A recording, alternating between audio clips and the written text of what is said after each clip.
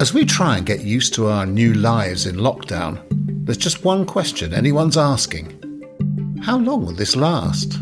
Ideally, we'd have it that we go back to quarantining individual cases and everyone else just walking around a lot less. Of course, how long is really a question of what works, of what needs to happen for life to return to normal, or at least something very like normal. I think there's no normal till the vaccine. We will be in a holding pattern. You're listening to Stories of Our Times from The Times and The Sunday Times. I'm David Aronovich. Today, how do we get out of the lockdown?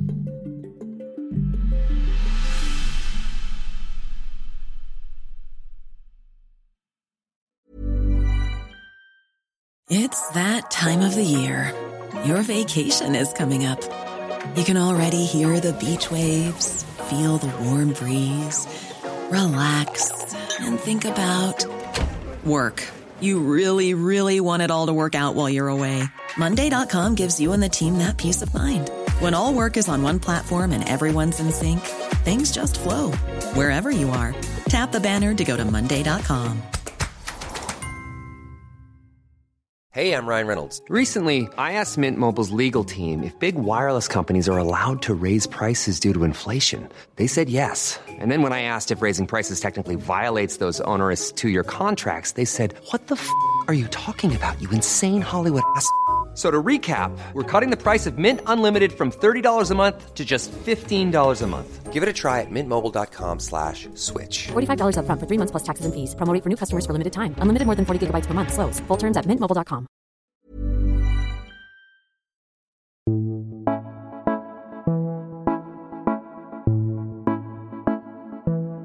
I am at the moment talking to you from underneath my eldest son's duvet at the far end of the house to try to get the right sound quality. Tom Whipple is science editor at The Times. I've been in the downstairs loo, but that was too close in proximity to my baby son, who was screaming. He's at home and he's been getting used to working in weird ways. I'm now at the other end of the house, and the only peril here is that we live next door to mandolin players, and I can slightly hear them coming through. So if there's some nice jaunty music, that's why. We've had to take the dog out for her approved half-hour walk, and I have a horrible suspicion that our neighbours are taking up the bassoon. So let's see.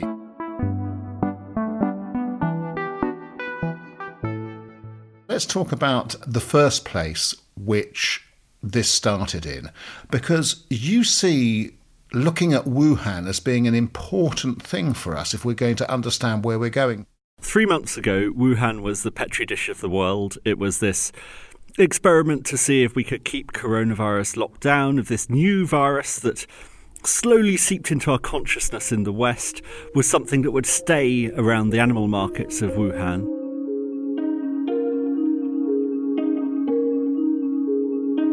First, it travelled from animals into humans, and then we realised it was travelling from humans into humans, and then it got serious, and then it didn't stay in Wuhan. So that was the first time it's been the experiment of the world. Now is the second time, because having been the place where this all started, it's been the first place where it has apparently all finished.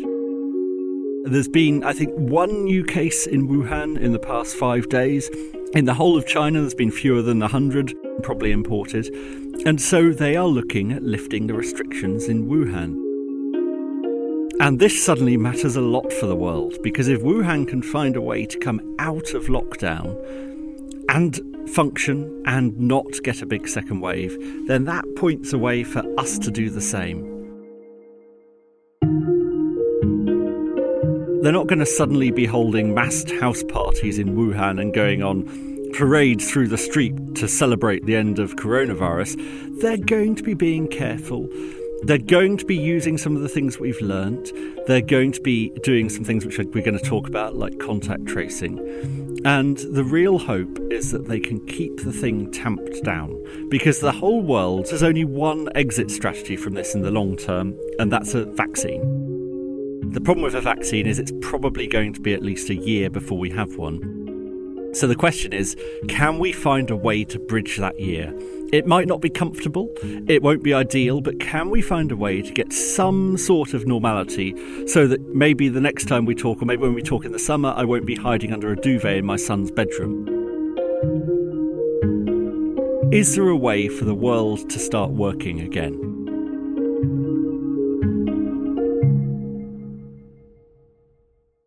Let's look at exactly the way you put it. Let's look at that year. And I suppose we should start with a kind of definitional question. We all talk about lockdown and so on. What do we actually mean by lockdowns? Are there different forms of lockdown? So, yes, there are some measures that are completely comparable across the world. Banning of mass gatherings, closing of schools, and the introductions of some forms of isolation for people who get sick. Lockdown itself is a slightly loose term, the extent to which police powers are involved, the extent to which you can go for your one exercise a day, who can go shopping. But broadly speaking, it's what we're seeing here. It's what we're seeing in Italy. It's these bustling towns where you go on the streets and they're empty and it's like you're running through the apocalypse. And so, yes, there are lots of legalistic differences between them, but the end result actually isn't that dissimilar from country to country. Because the whole point is to stop people contacting each other. Exactly, yeah. Let's peer forwards. 3 months from now, June 2020, what kind of restrictions, as things are going, do you think we will be under? Will they be the current ones? I think, depressingly, we will almost certainly be under the current ones or something very, very close to them in 3 months' time. I think it's highly unlikely that we're going to be open in any meaningful sense in 3 months. Is there a possibility that they can relax things like contact with family members? I'll tell you why. I mean, everybody's got their own story about what bothers them most about this. But I have a younger daughter up in Edinburgh. We think she's had the virus. She's 22. We haven't seen her for a month. I have an older daughter who is due to get married this year.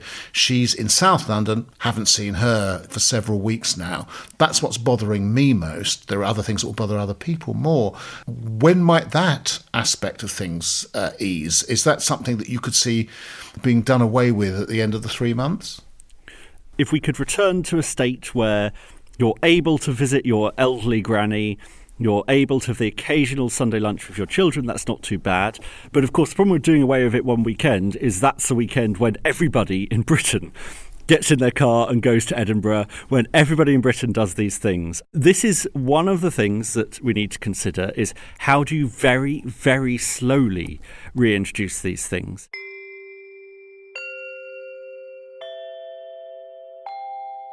Some of the advice was that we could slowly lift it in different places and then reimpose it, watch what the disease does. There's a paper out from Harvard which has said the same thing, that we could have a kind of pump priming where you lift these things and you say, yes, maybe in the Midlands you are able to go and see your family, but then we'll see how it goes there and we might reimpose it. But it's not, the last thing that they want is a sudden flood of people doing the one thing that they're then allowed to do. So that's the problem, essentially, which is that we might all want to do the same thing that I want to do at exactly the same time. Is it the case that, because there's been a lot of talk about this, that we are going to see a peaking of the number of cases and the number of deaths, not exactly the same thing, inside the next 2 to 3 weeks in somewhere like London? And people will think, well, that's the peak, this has worked, we can let up a bit now.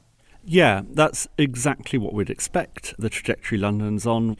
We are entering the worst period now. This is the period where we'll see whether, as I think Patrick Vallance put it, it's a close-run thing for the NHS. But once we're through that, the whole point of this is we are suppressing the peak.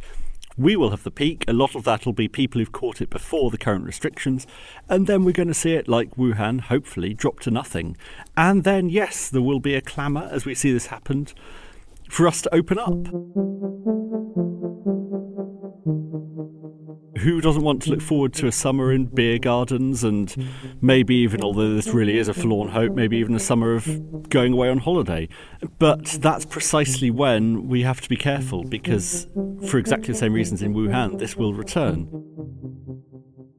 And so that's why I think most people think that 3 months for any return to normality is unlikely. But there are ways that we can imagine getting out of this before that magical vaccine finally arrives.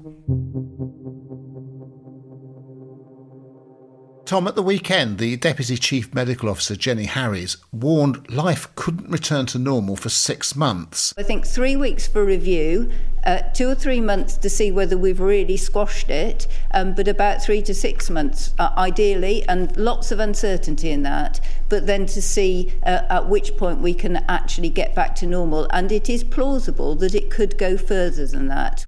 Why would she say that? I think when she stood up and said that, it began to sink in for a lot of people in the way that it hasn't so far. I think we all noticed the lockdown, and what was less obvious to us and fewer people noticed was the length of the lockdown. There was this awareness that we were living through history and that this is an exciting thing to live in such strange times. And after a week of that, 2 weeks of that, we're realising that this is actually also quite a boring thing unless you're affected. And then we hear her say this very boring thing is going to continue for 6 months. She was saying we would review this every 3 weeks for 6 months, and then we might have to keep going longer. Well, when these restrictions were put in on the basis of that paper from Imperial, the paper itself said that we would be keeping going until there's a vaccine. The author of it, Neil Ferguson, was completely clear a vaccine is our exit strategy, and was completely clear that would be 12 to 18 months. I would love it if that quite scary prediction of the Deputy Chief Medical Officer was correct and it became merely a 6-month lockdown.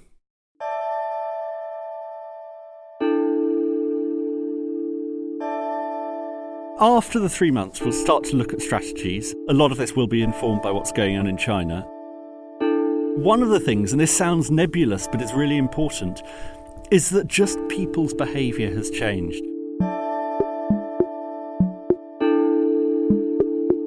They're starting to see in parts of China that go back to some sort of normality that, yes, people are going to work, but do you know what? They're not going for drinks after work. They're not socialising in the same way. People are washing their hands more.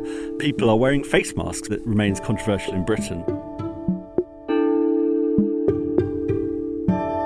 The other thing, and this is crucial, and this is why everyone's talking so much about testing, is that a way out of this earlier, is to spot clusters as soon as they arrive and then deal with them. So you could imagine Britain slowly coming out of things. Maybe a quarter of the workforce goes back 1 week, half the next week, and maybe they're all told to work from home if they possibly can.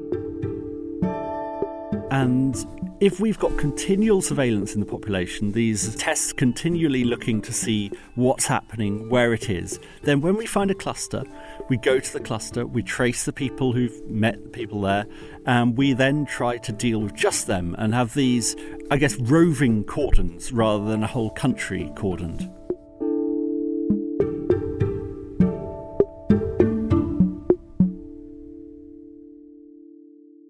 How well structured are we in Britain to do those things? Are we well along the path of doing any of them? Well, if you believe the government, then testing is coming. It's so clear that testing is what we need to do. I've been hearing in off-the-record briefings that there's real plans in place to get this to an industrial level, that there's one scheme that's going to get us up to these 25,000 tests a day, but in parallel they're getting to sort of mass testing, because they know this is the only way that we're going to really do it. 6 months from now, let's cast forward, September 2020. What kind of restrictions do you think will be under then? And I guess what you're going to say is it depends whether we're successful in doing the things that we've just talked about. It does. I mean, I think a lot of these restrictions, a lot of the things we've just talked about are probably things that we might start thinking will really help us come about September. I think 3 months is optimistic. It's possible that if you look at the severity of the impositions on social distancing, ideally we'd have it that we go back to quarantining individual cases and everyone else just walking around a lot less. Ideally, this wouldn't be quite so draconian, quite so state-imposed. I doubt we're going to get back to the stage where we have mass gatherings. If you remember, the last thing they did almost was close schools. a lot of parents would love it if we could see a way to open up schools for the new term in September, and I get there will be a lot of pressure to do that, particularly as the early modelling suggested that schools weren't actually the epicentres of spread that you thought they were. September 2020, what you're saying is no football matches, no theatre, maybe no pubs, etc. But maybe I can have my daughters over. Yeah, I think so. I think there'll be such a clamour for that. I think almost certainly no pubs or restaurants. They didn't get this message across terribly well, although they tried. Their reticence about closing down football matches and concerts and things like that is we think about them as places where lots of people gather, and if lots of people gather, then you're more likely to catch it. But actually, it's always the people immediately around you. And so pubs and restaurants were always considered to be as dangerous as major pop concerts and things like that. And we spend a lot more time in pubs and restaurants. So that was the concern about those. And family meals are just as dangerous as well. But if you've got rid of the pubs and restaurants, then maybe, we can start saying let's have those family meals. In 6 months' time, would we be at the situation whereby we would have sufficient testing regime to be able to say some areas can now actually be more or less lifted out of this kind of lockdown? We might well find that there are some areas who are far less affected, but what you don't want is people in those areas travelling to London or other places and bringing it back with you. The last thing you want is unaffected areas to then be reopened to infection from the rest of the country. So we'll have to be careful about travel restrictions as well. There's one other thing that we should weave in on this. If you cast your mind back to when I think this all really began and became real for people, it was that announcement from Downing Street that was immediately followed by the release of a paper from Imperial College that was estimating our previous laxer policy would result in 260,000 deaths. And we all concentrated on the 260,000 deaths. Now, chatting to people behind it, yes, that was a worry for the government. But the thing that really scared them, the thing that really pushed everything forward, wasn't the death toll. It was the projection that the NHS would simply stop coping. Their estimates of the number of people in ICU exceeded the numbers of beds we had 8 times over. And this petrified people in Whitehall. There's 2 ways for us to not overload the NHS. The first is to increase the beds, which we're doing. And the second is, I think, probably more palatable to most people. And that's to find ways so that if you catch this disease, you don't end up in ICU, so that it's not as severe. By September, I fully expect that we will have several different treatments quite well advanced to stop people getting to that stage. The balance is slightly shifted. In other words, we can partially lift some restrictions because we're actually able to deal with the consequences of people getting the disease much better. Yeah, exactly that. Do you remember what it's like being in your 20s? I sometimes look back at that period of my life and laugh just as much as I cringe. If you do the same, then you've got to watch Queenie, the new original series on Hulu. Who is Queenie? Queenie is a 20-something-year-old living in London. She's facing all the firsts. First major heartbreak, first shitty apartment and soul-sucking job, first therapy session to work through those mommy issues. Can she turn her quarter-life crisis into a revolution? Maybe. Will she make some questionable decisions along the way? Definitely. The new series Queenie is now streaming on Hulu. Your History is a new podcast brought to you from The Times, and it brings together the real-life stories from our obituaries desk, which have been published for over a century. In this brand new show, we build on this legacy and explore the endlessly fascinating lives who have enriched and informed our own. Join me and our sponsor, Ancestry, as we journey through your history.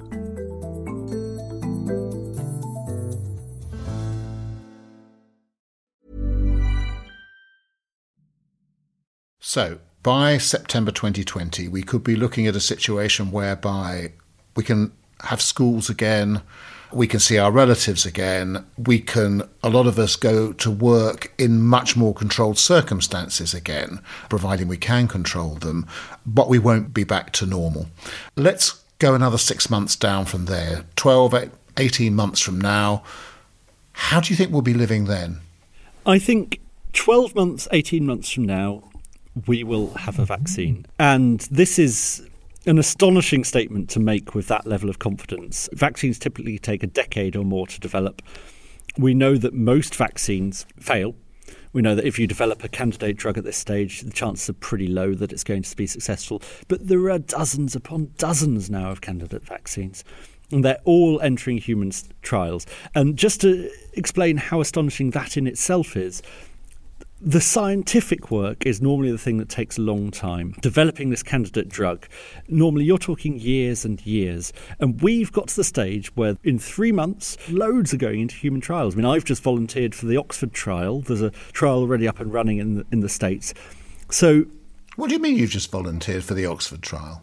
I think they've had a lot of volunteers. I'm hoping that I'll be accepted and that I can go and be one of the first to be vaccinated and do the safety trials for their vaccine. I think the news desk will be pleased to get a couple of pieces out of it as well. But we'll see what happens. What did your family say about that?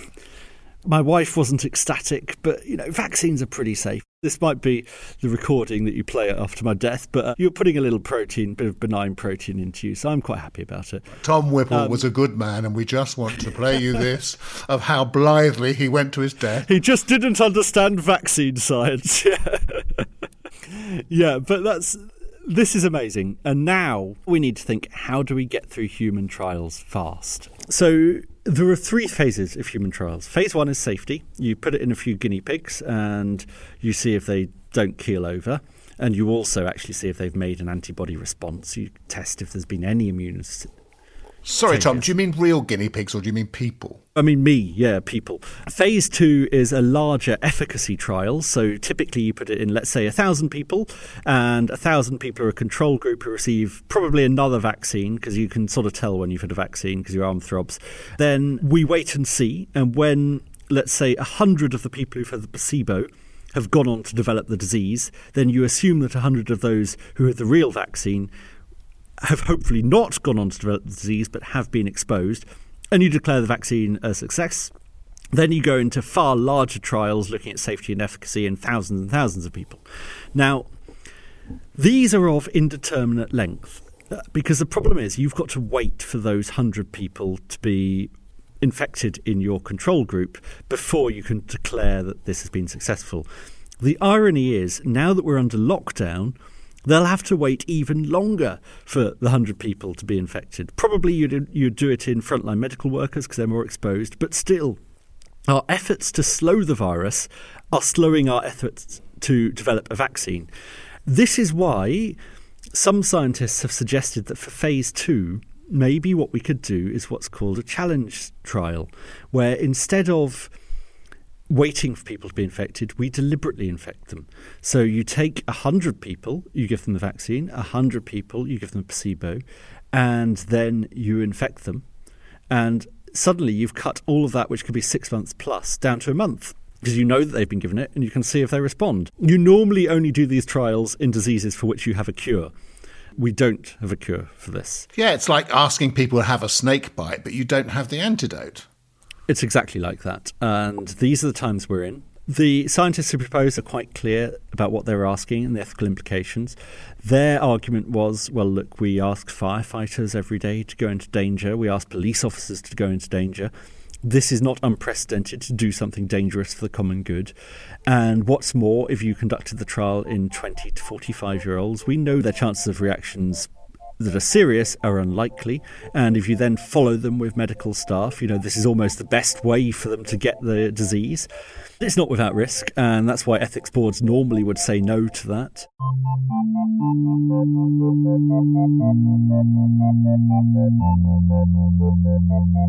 But equally, if we could just by months get the world a vaccine, then that saved lives and it saved the economy. It would be a major, major victory. Then we've got phase 3. Now there's another way that you can slightly cheat on phase 3. You think, well, we're going to give this to thousands and thousands of people and test how it works. Maybe, why don't we give it to tens or hundreds of thousands of people and check how it works? And why don't we make those tens or hundreds of thousands of people our frontline doctors who we know haven't yet got it? Why don't we put it around the biggest clusters that we know we have? And why don't we effectively make phase 3 an early emergency release of the vaccine itself? This has been done before. This was done with the Ebola vaccine, and there are good reasons to do it. And then suddenly you're looking at a vaccine that we might just be able to get out before winter. And then whilst it wouldn't have passed phase 3 trials, whilst technically we wouldn't have a medically approved vaccine, we would be beginning to get a population that's being treated with the vaccine and that is able to return to work a little bit earlier.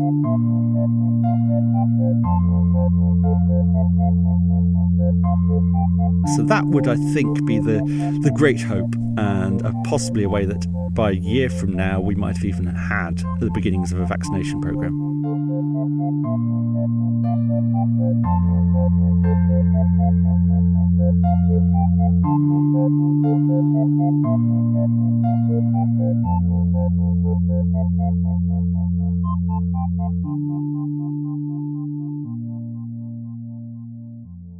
Now, in the period as we begin to develop the vaccine, but we've actually successfully contained, or for the moment contained, the virus, how is life going to be? Is it going to be exactly like it used to be? I think there's no normal till the vaccine. We will be in a holding pattern. I would sincerely hope there's no normal after we have a vaccine either. I think we've learnt things. This has been, frankly, a warning shot to the world about the power of pandemics. And many people would say it's been horrible for those who've got it. Obviously, it's been horrible for those who've died, but we've been lucky that it hasn't been worse. Sorry, Tom, what do you mean this is a warning shot of what could happen in a pandemic? Isn't this the thing that they warned about? Are you saying that there's a worse thing? Well, we know that pandemics could be worse. We've been through worse. The pandemic it's most often compared to, and justifiably, is Spanish flu. The really awful thing was that it was parents burying their children. It was soldiers coming back from the First World War, finding they were dying from this virus. You don't have to be one of these sort of rigorous utilitarians who counts years of life expectancy as a way of assessing the worth of a life to say that a virus would be worse if it attacked the young. This doesn't attack the extreme young, which we're extremely lucky about, because normally you'd expect a U-shaped curve where infants were as susceptible as the old and as likely to get severe illness as the old. We haven't got that.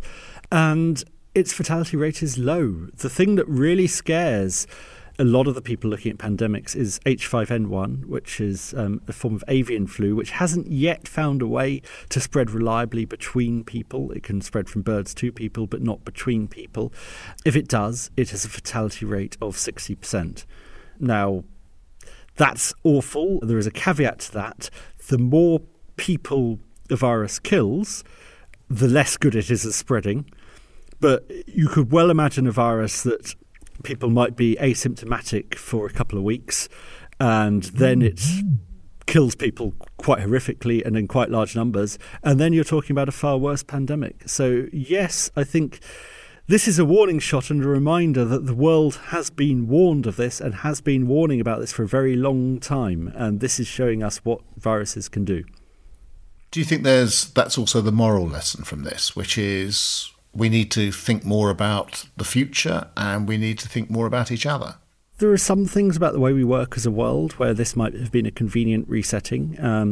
I'm not saying that every interview on radio should be conducted in your son's bedroom with a duvet over your head, but I think for a long time it's been apparent that offices aren't necessarily necessary for everyone. I think for a long time it's been apparent that foreign business travel, that scientific conferences aren't as necessary as we thought. There's going to have to be some serious, sensitive discussion about animal husbandry, about the triumvirate, large cities, animals in close proximity, and foreign travel, which has enabled this to be the disease it is. The really strange thing about pandemics is that almost every other human malady and difficulty is aided by technology. And indeed, it will be technology that gets us out of this. But this only happened because of technology. This happened because of the world as it is now, an interconnected world where at the time of the Spanish flu it took you weeks to cross the Atlantic, and now you do it in hours, and everything is faster, and we have to be faster in response as well.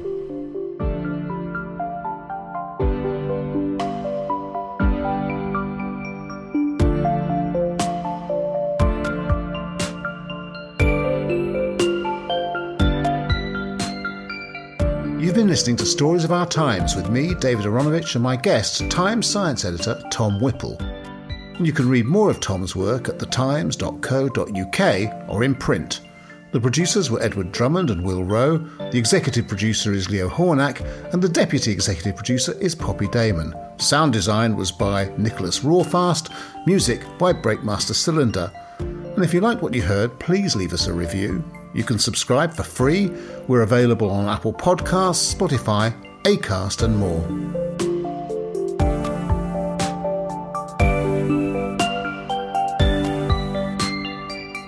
Also, in these uncertain times, you can keep up to date and well informed on the coronavirus and so much more every day with a digital subscription to The Times and The Sunday Times.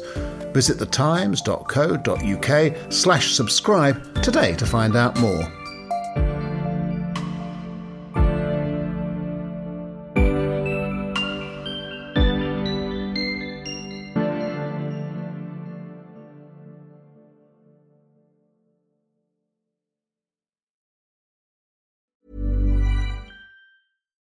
Your History is a new podcast brought to you from The Times, and it brings together the real-life stories from our obituaries desk, which have been published for over a century.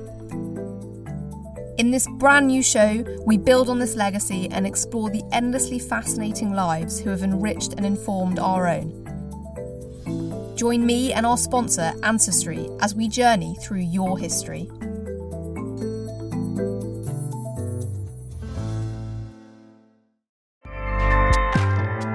Acast powers the world's best podcasts. Here's a show that we recommend. This is Roundabout Season 2, and we're back to share more stories from the road and the memories made along the way.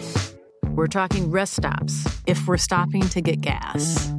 You will be timed. You will be for sure. Misguided plans. I grew up in the city, so I have a healthy fear of real extreme darkness. This was like wilderness. A lot of laughs. Y'all weird, but you were different. Like, you were real different, bro. I can't really put my finger on it.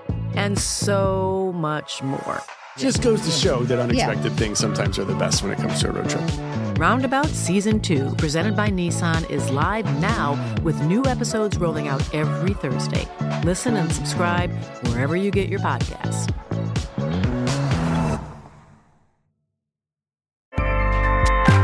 Acast helps creators launch, grow, and monetize their podcasts everywhere.